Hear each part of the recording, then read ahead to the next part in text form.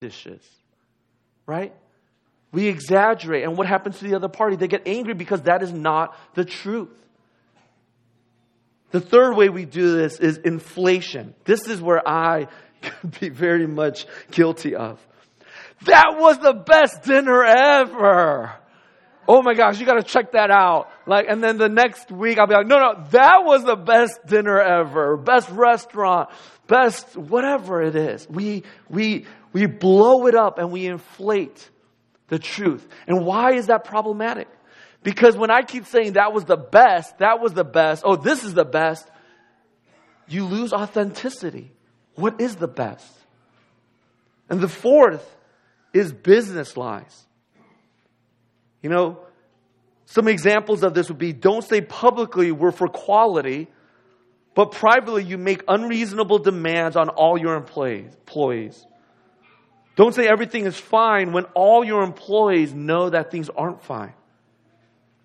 Don't put in a big number of orders right before the end of the quarter, even though you know they'll all be canceled, but it will look good in your figures and numbers. And why do we do this? I think it's because we love making bold, symbolic statements, because that makes us look good. It protects our image. And especially for me, who's such a people person, and I want to please everybody here, there's been things that I'll say, like I'll be in conversation with some of you, and you'll bring up some person's name. I'll be like, oh yeah, I know. Because I don't want to look like an idiot. I don't want to look like a fool. But in that way, we want to protect our self-image. We want to look good. Or other ways, we want to manipulate the situation. Because in so doing, we get what we want. A great example just this week. There's so many examples from this week as I prepared. But I give my kids allowance every Friday, or it might be Saturday or Sunday. They have no clue anymore. That's how many times I've broken my word. But yesterday, they're like, you owe us allowance. I'm like, I do, but I don't have the cash. And it's a bunch of dollar bills, and I haven't been to the bank. And they're like, oh my gosh, you owe us for the last 3 weeks. And I'm like, I know. I promise next week I'll give you your 3 weeks of allowance. And they're like, no, you won't. You always say you promise. But again, it's that sense of breaking my promise and making these oaths to cover our own failure to keep our word. And so oaths, what that does, it just protects us. And we say whatever we want because it makes us look good, it protects us, and we could manipulate situations. One person said this, a professor and scholar, A.M. Hunter. He said, oaths arise because men are so often liars. The same is true of all forms of exaggeration, hyperbole, and the use of superlatives. We are not content to say we had an enjoyable time. We have to describe it as fantastic, or fabulous, or even fantabulous, or some other invention. But the more we resort to such expressions, the more we devalue human language and human promises. Christians should say what they mean and mean what they say. Our unadorned words should be enough, yes or no. And when a monosyllable will do, why waste our breath by adding to it? I love that.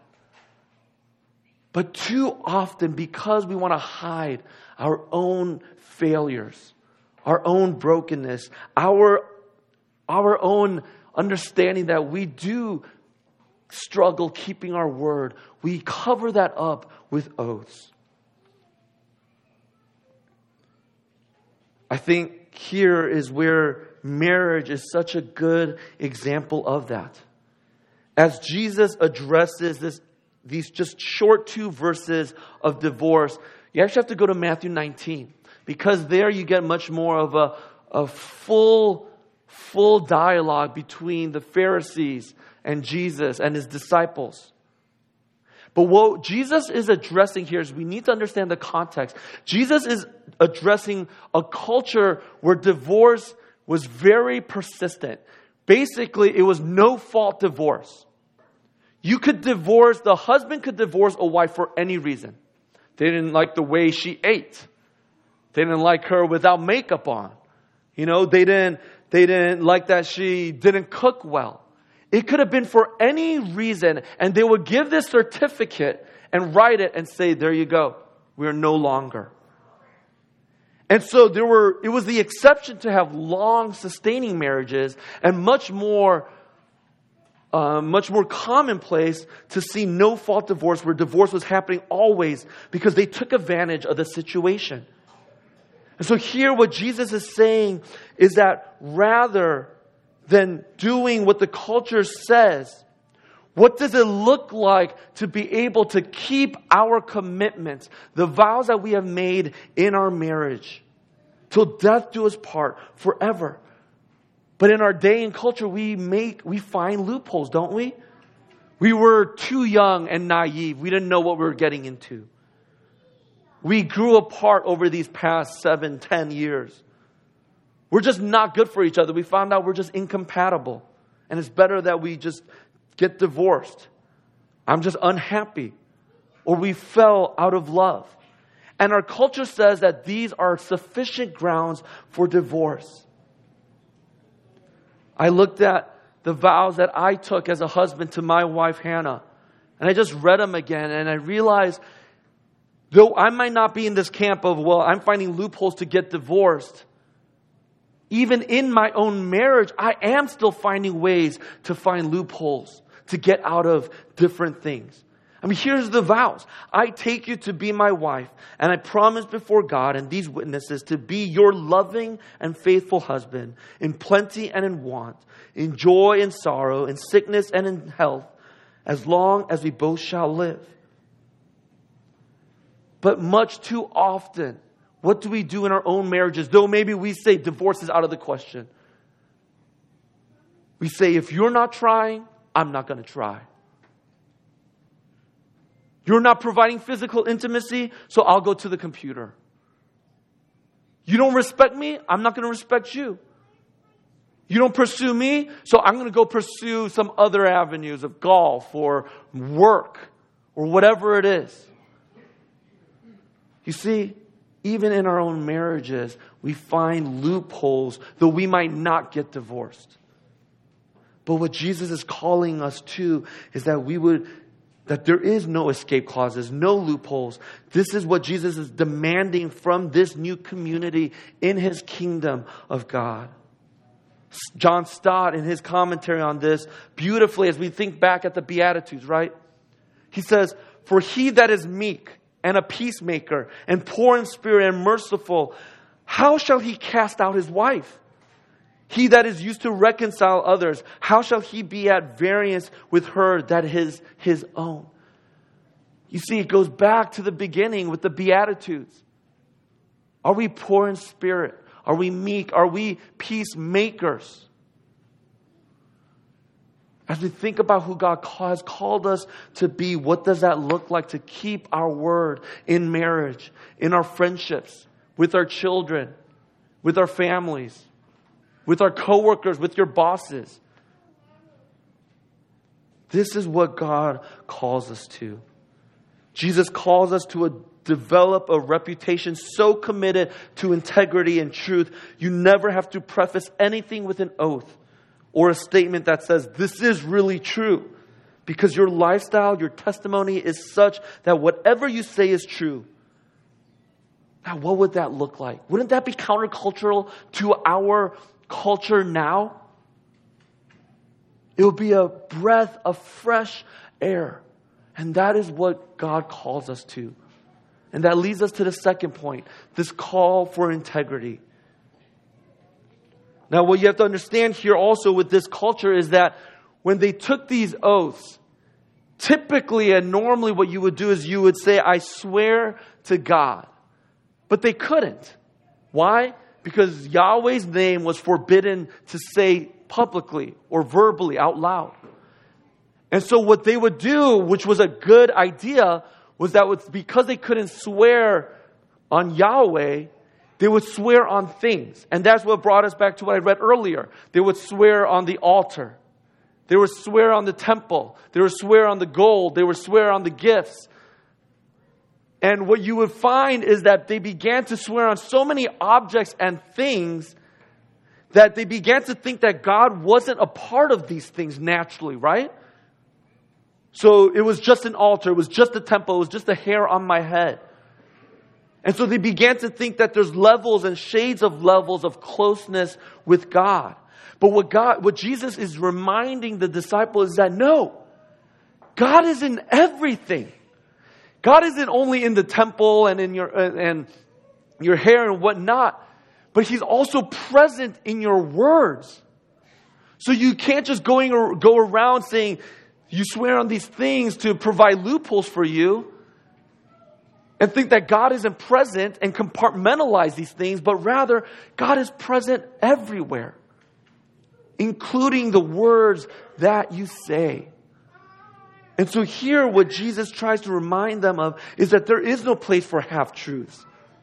And I think we do the same thing, don't we? We carve out different places of where we can tell half-truths and in places where we have to tell the whole truth. For some of us, it might be, well, to the boss and to my wife, I always have to tell the truth. But to my pastor, to my friends, I don't need to tell the whole truth. I mean, I've even gotten that. I meet with you all, and sometimes I'll be like, do you really want me to be honest? I'm like, yeah, I want you to be honest. But we find these places where we say, well, in essence, God is not present here, so I could just tell little lies. I could exaggerate. I could spin. But in other places, well, no, I have to tell the whole truth. And we find ourselves in this place where we compartmentalize where we want to tell the truth and where we can't.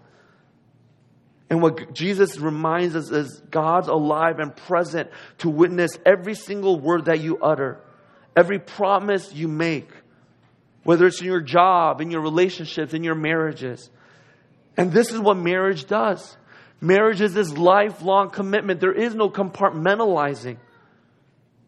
As Jesus talks to His disciples and the Pharisees in Matthew 19, Jesus doesn't just talk about why marriage is important and why it's this long commitment. He actually goes all the way back to Genesis 1 and 2. Creation. And He says that that's where two will become one flesh. This is about uniting identities and lives. You're giving yourself up completely to the other. There's no compartmentalizing in your marriage. And that's impossible to do if there are exit routes or if you're not fully on board.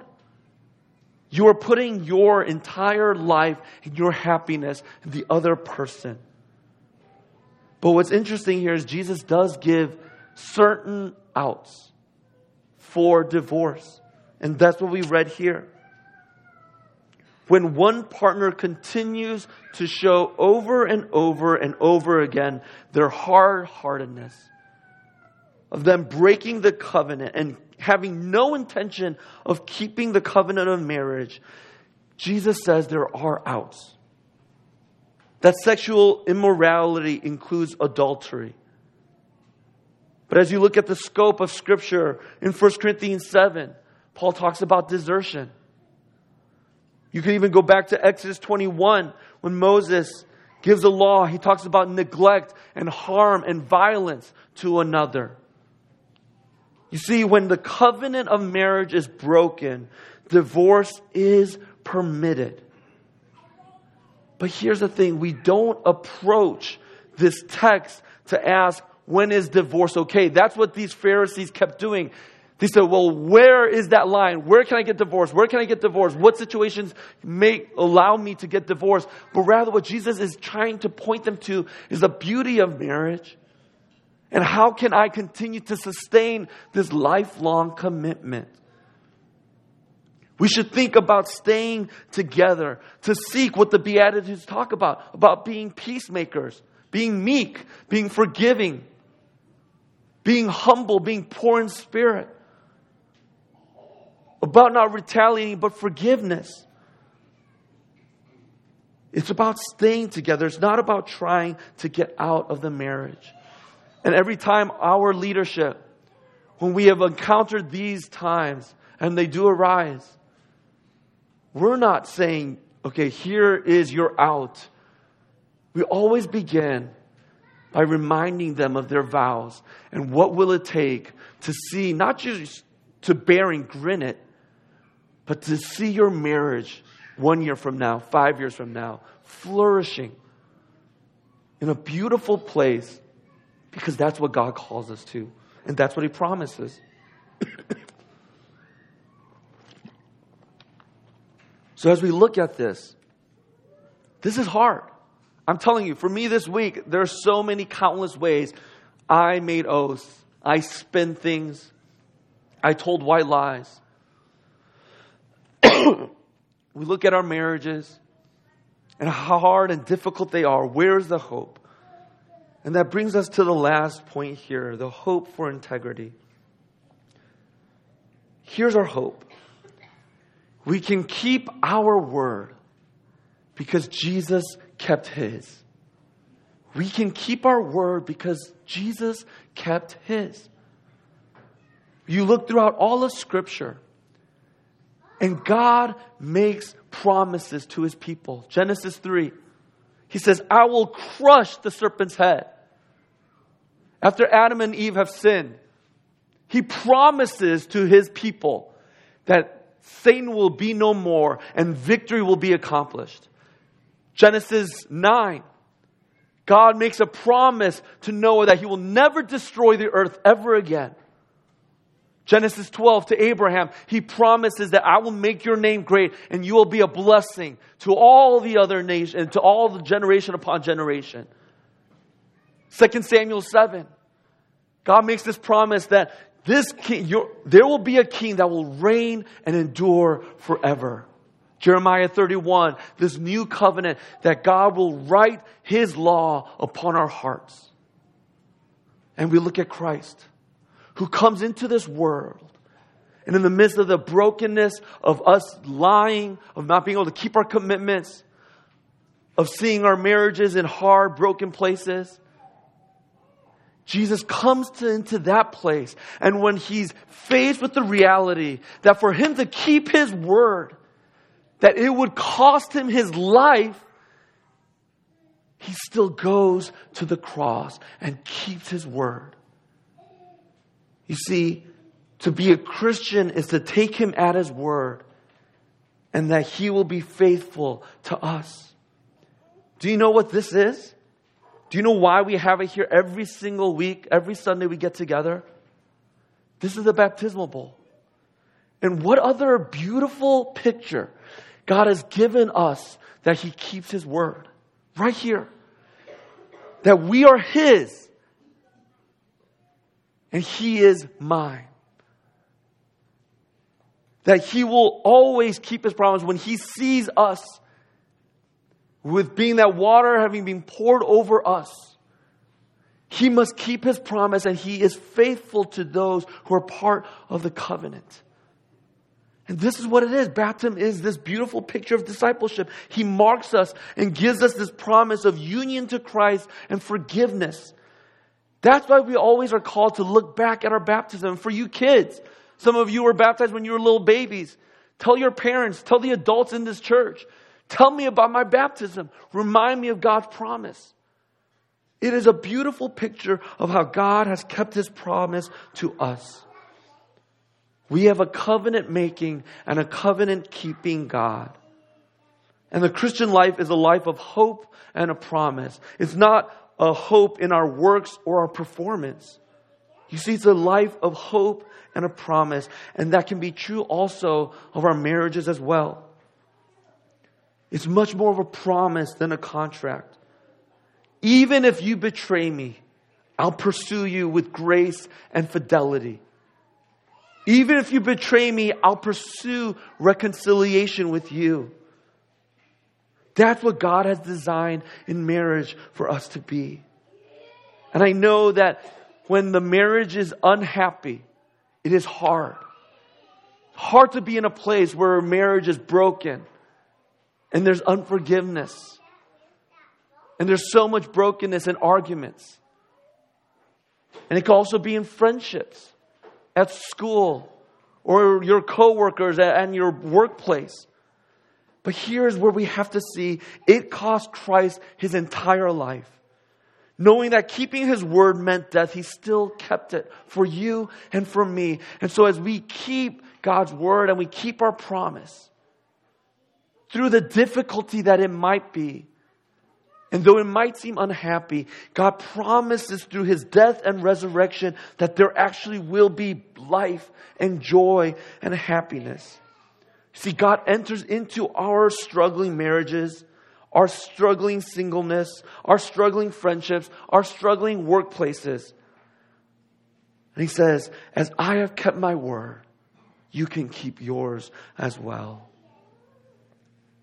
I think the best example of this we find in Scripture, in the person of Peter.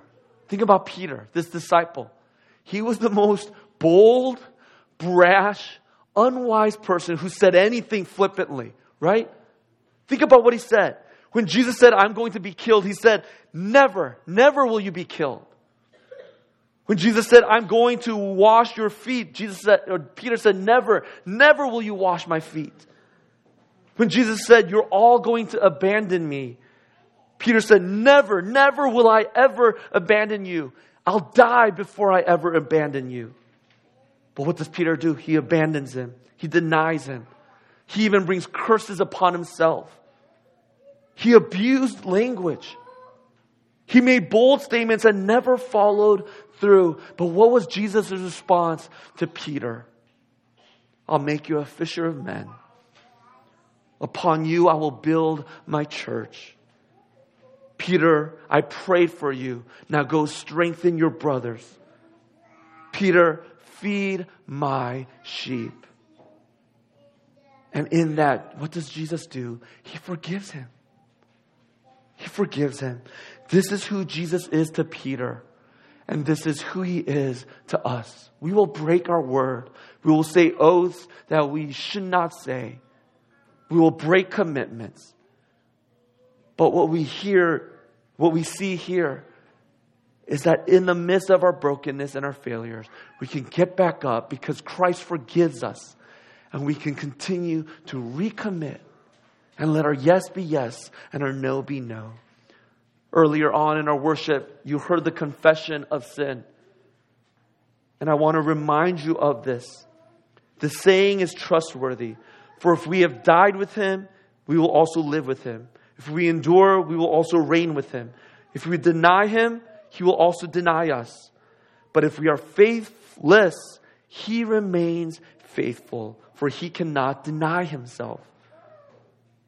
Crossroads, He is faithful to faithless people like you and me in our marriages, in our singleness, in our words, in our commitments. Let's look to Him this morning and every day. Let's pray. Our Heavenly Father, we come before you this morning and we thank you for Jesus who kept His word.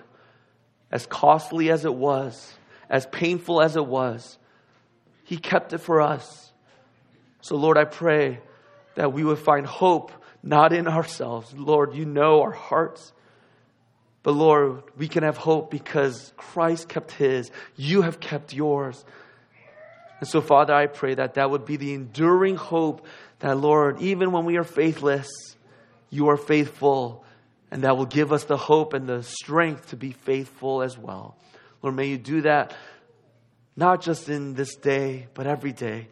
And may that happen even as we come to the table this morning, that you will strengthen us and feed us at the table we ask in Jesus' name. Amen.